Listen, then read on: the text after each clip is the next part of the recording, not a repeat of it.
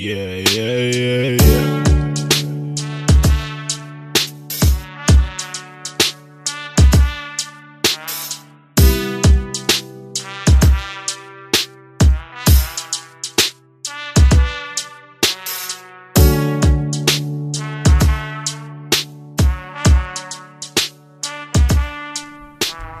Hey guys, my name is Alex, and you're listening to the 1000 Movie Project podcast.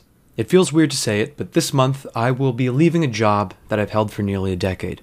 It's the first job that I got when I was still fresh out of college and still of a mind to take a shot of Jameson before a shift, and it remains, several years and part-time jobs later, the only one that ever made any discernible use of my English degree. I've been a tutor in the English department at Miami-Dade College, working mainly in the speech lab, counseling students on how to craft their outlines and deliver their speeches for about 7 years now.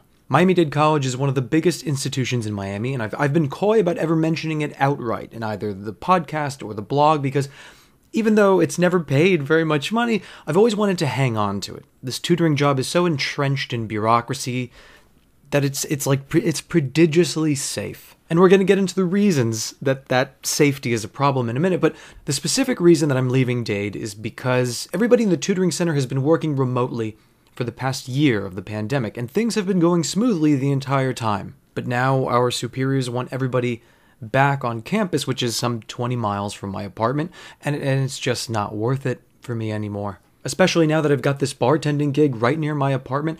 But there are other reasons that I'm leaving the college, which mainly have to do with the fact that Miami-Dade College, like probably any other college, is an exploitative money-grubbing monster. You might be surprised to know, for instance, that several part-time professors working their maximum permissible class load each semester are on government assistance. And that's actually not unique to Miami-Dade College, as we'll soon find out. But it's critical here because I work mostly with those part-time professors, and that one simple fact, the fact that part-time professors don't get paid enough money to eat 3 meals a day and to have health insurance and pay rent, that creates a cascade of consequences that make the task of tutoring students basically hopeless. But at the same time, Miami-Dade College, for all of its faults, is a saving grace of the working class. It hosts 100,000 students across several campuses, plus online courses that attract students from all over the world, making it, I think, the largest college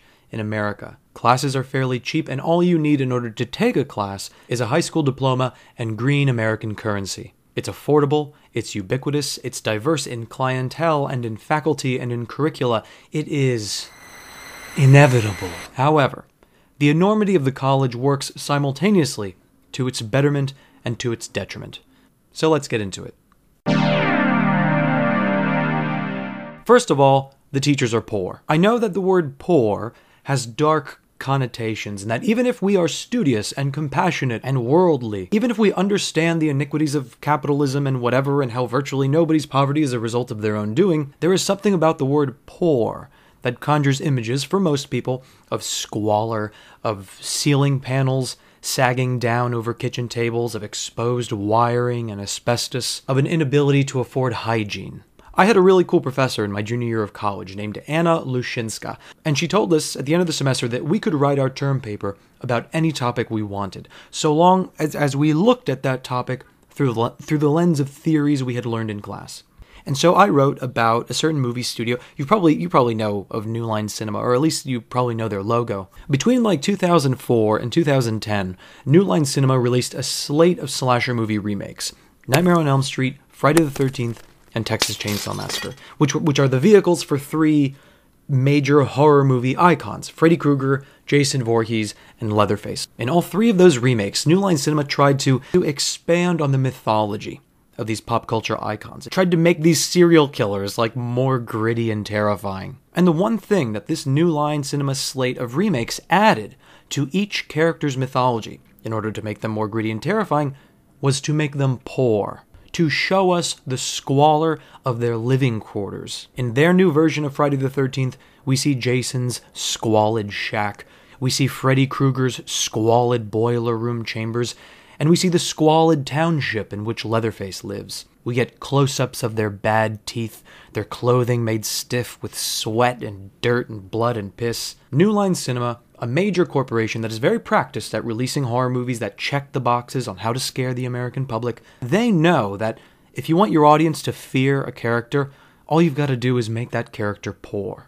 Now, what is poor? The U.S. Census Bureau determines a household's poverty by using a set dollar amount for what it costs to maintain a person's basic needs over the course of a year, to give them food and water and shelter. I can't find what that exact number is, but it appears to be a bare minimum of like $6,000, $500 a month. And I deduce that number from an example that they have on their website. Here's that example.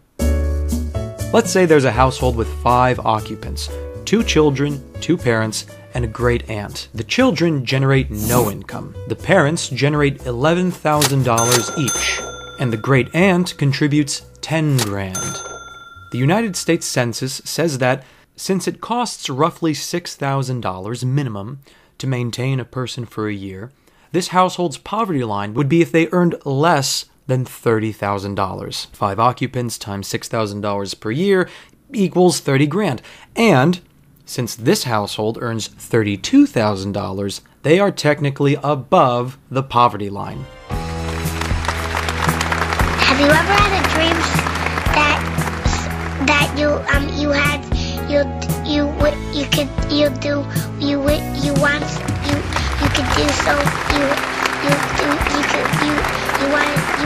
him to do you so much you could do anything? Now that, of course, is just the math of the Census Bureau. But if, in reality, you live in a small house with 5 people, subsisting on $32,000 a year, you know that you are poor. Maybe you say broke instead of poor, but it's the same thing. It means that you live in a state of constant stress and worry, because yes, maybe you've got just enough money to meet your needs. You can eat and you've got shelter and all that, but that census figure of $6,000 per year that a person needs in order to survive, that doesn't factor in the flat tire that you have to replace each year, or maybe the 2 flat tires, or the dude who's going to charge you $120 to fix your air conditioner, shit like that. But then there's other factors here.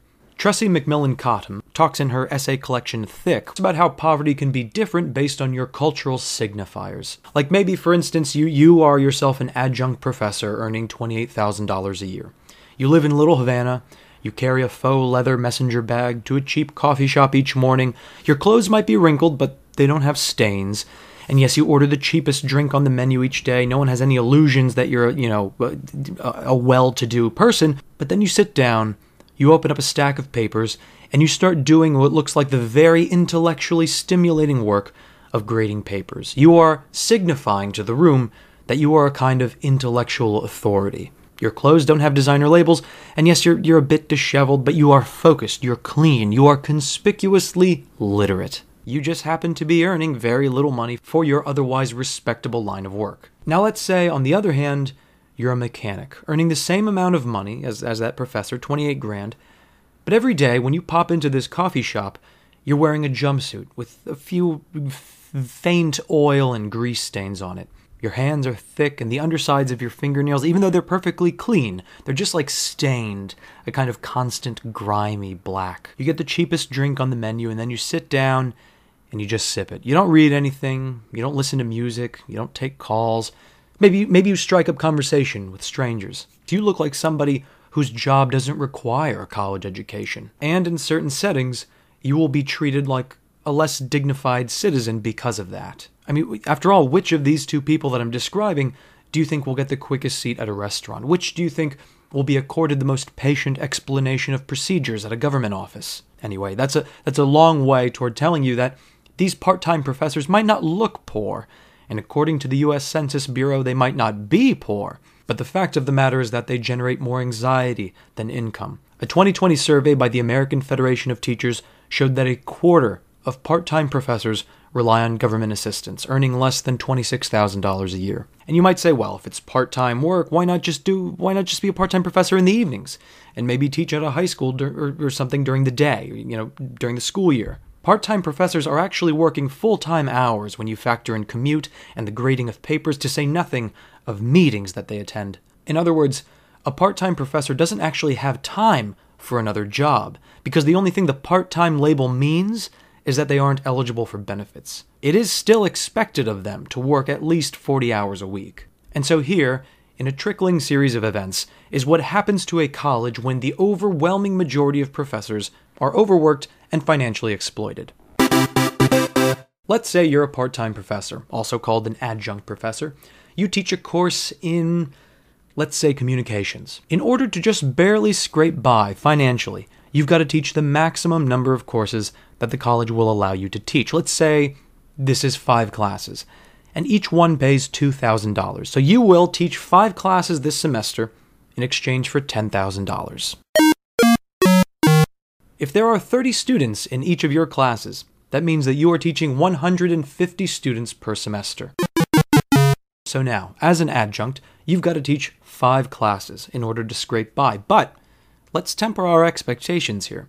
No single campus offers all 5 of those classes, which means that you're probably going to have to move from one campus to another in order to tackle just a day's classes. You might even have to go back and forth between 2 campuses several times a day. Now let's say that this regimen entails a 30-minute commute in the middle of the afternoon. 30 minutes bare minimum. But traffic varies.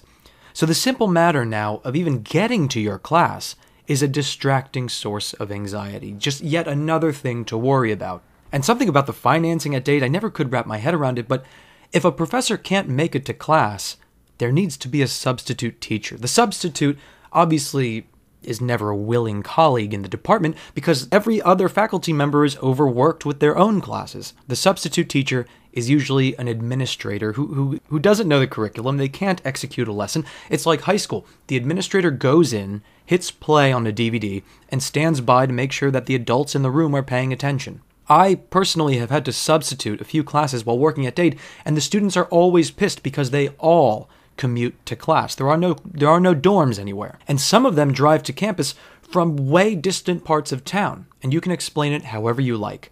There is no way of persuading a 32-year-old single parent who lives, 20 miles from campus that the reason she's here in this classroom without a real professor at 6 p.m. on a Wednesday night, paying $30 an hour for childcare is because it's an integral part of her education. And the reason that you cannot persuade her of that is because it's fucking bullshit. And every single person involved, from the department chair to the substitute to the professor herself to the president of the college, everybody knows that this is bullshit. But they do it because it's part of the charade. It's part of how the dollars flow. Mentally and emotionally, you, the adjunct professor, are absolutely stretched to capacity. You're working 50 or 60 hours a week in the beginning of the semester. And why? Because you're a person of integrity. You like what you do. You're trying to really step up to the plate and be a solid teacher for your students.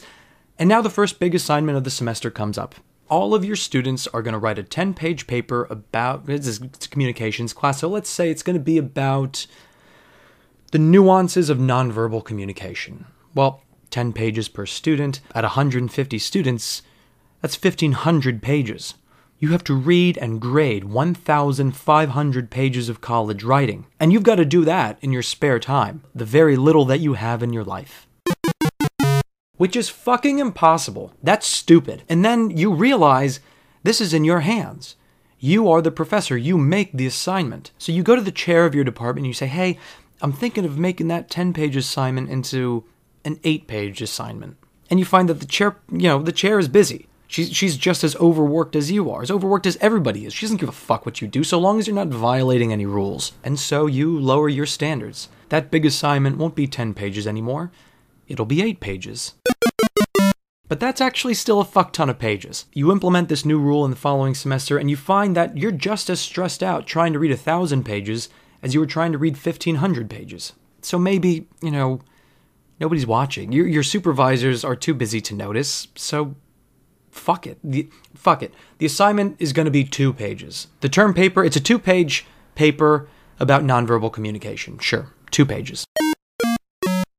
And then the next semester comes and you realize how much more relaxed you are now that you've reduced that assignment to 2 pages. And you kind of laugh at yourself when you look back and you think, was I really burning myself out and hurting my marriage and losing sleep for $10,000 a semester? So fuck it. Those 4 2-page papers you were assigning, now it's 3 papers. Or fuck it, no, it's 2. The entire grade for the class will be predicated on a pair of 2-page papers. And the rest of everyone's grade will depend on attendance. Let them know. Let the students know. 40% of their grade is attendance. 30% of their grade is a 2-page paper at the midterm, and then 30% of their grade is a 2-page paper for the final. Easy peasy. Everybody wins. Okay, there's actually an issue here. Apparently a student can't really explore complicated issues in just a double-spaced 2-page paper. So, I mean, you can't just bump it back up to 5 or 8 pages again, because you won't have a life, so... Alright, look, rather than writing about the nuances of nonverbal communication, because that's too intricate, you can't really talk about it in 2 pages, they can do 2 pages about texting and driving.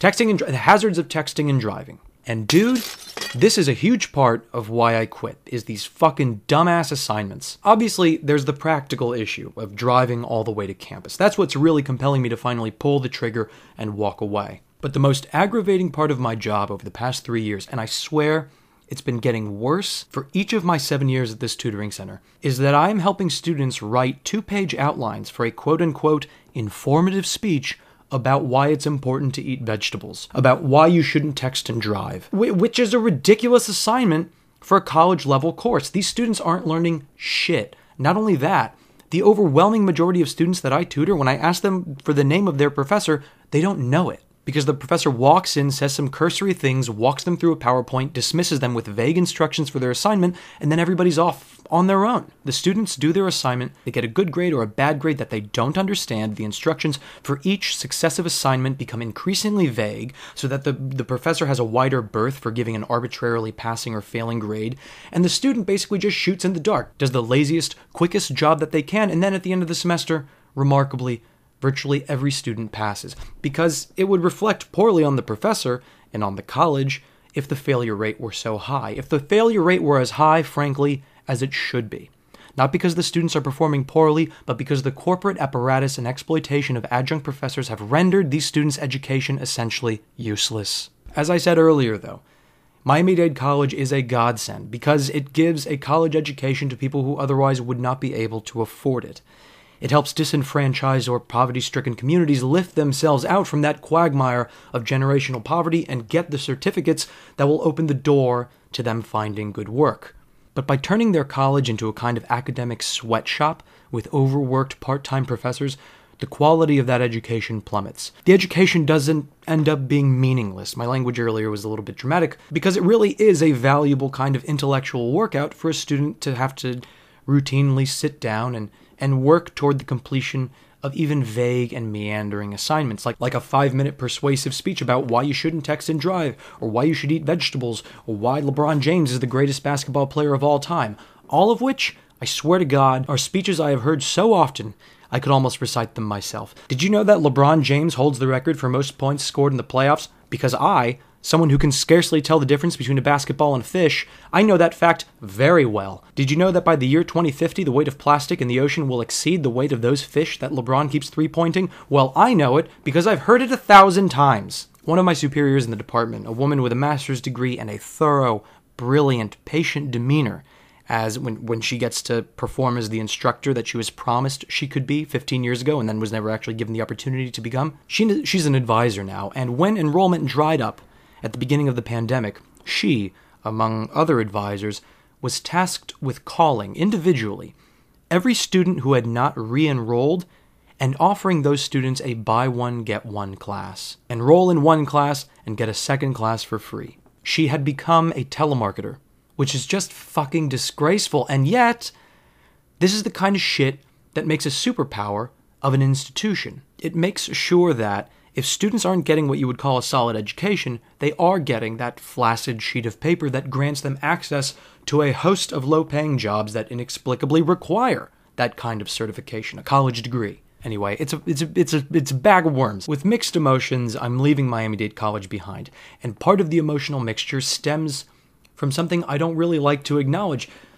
Remember the thing I was talking about in the beginning, the signifying status among poor people and how the world looks differently at a professor who's earning $28,000 than a mechanic who's earning $28,000? Well, being able to tell other people while I'm wearing my ratty clothes that I work in a tutoring center at Miami-Dade College, along with whichever service job I have at the time, to be able to say that to them and also to myself, I feel like it confers a kind of status on me, and it makes me feel a little bit better about where I have found myself. Not that I feel I'm a failure in life to be working in hospitality, but I do catch myself saying things in my head like, oh, I'm just a bartender, or I'm just a server. Even though some of my closest friends are bartenders and servers, and I respect them all, so why do I take that tone with myself? I really don't understand. Like, does it reflect an unconscious prejudice against blue-collar workers, like the sort of thing that New Line Cinema exploits with their slasher movie remakes? Or is it something to do with the expectations I have of myself? That,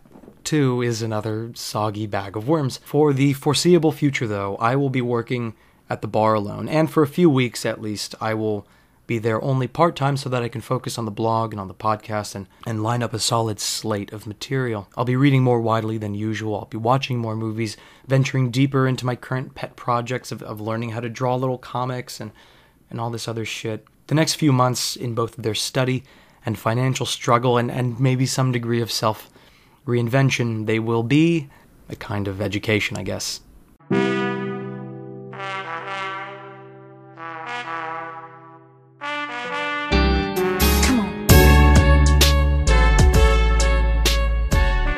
You've been listening to the 1000 Movie Project podcast. And if you like the show and plan on sticking around, you'll be hearing a lot more of it in weeks to come, since, for at least a while, I'm going to be working on the podcast as a kind of part-time job. And if you'd like to support the show and me in that respect, you can check out the Patreon page at patreon.com/1000 Movie Project, where there are 4 tiers of rewards. Or, if you'd like a free way to support the show, you can go to iTunes or Apple Podcast and leave a favorable review. I just saw there's like 34 positive reviews, and each one bolsters our standing in the charts and helps to attract more listeners. It bolsters visibility. So that would be a tremendous help. And if you point me toward your positive review, I'll be sure to send you one of the rewards that you might otherwise get for becoming a Patreon donor. Yes, if you leave a positive review for 1000 Movie Project Podcasts on iTunes, send it my way through Instagram or the website, and I will send you a handwritten doodlesome thank you note. Thanks for listening. I'll talk to you soon.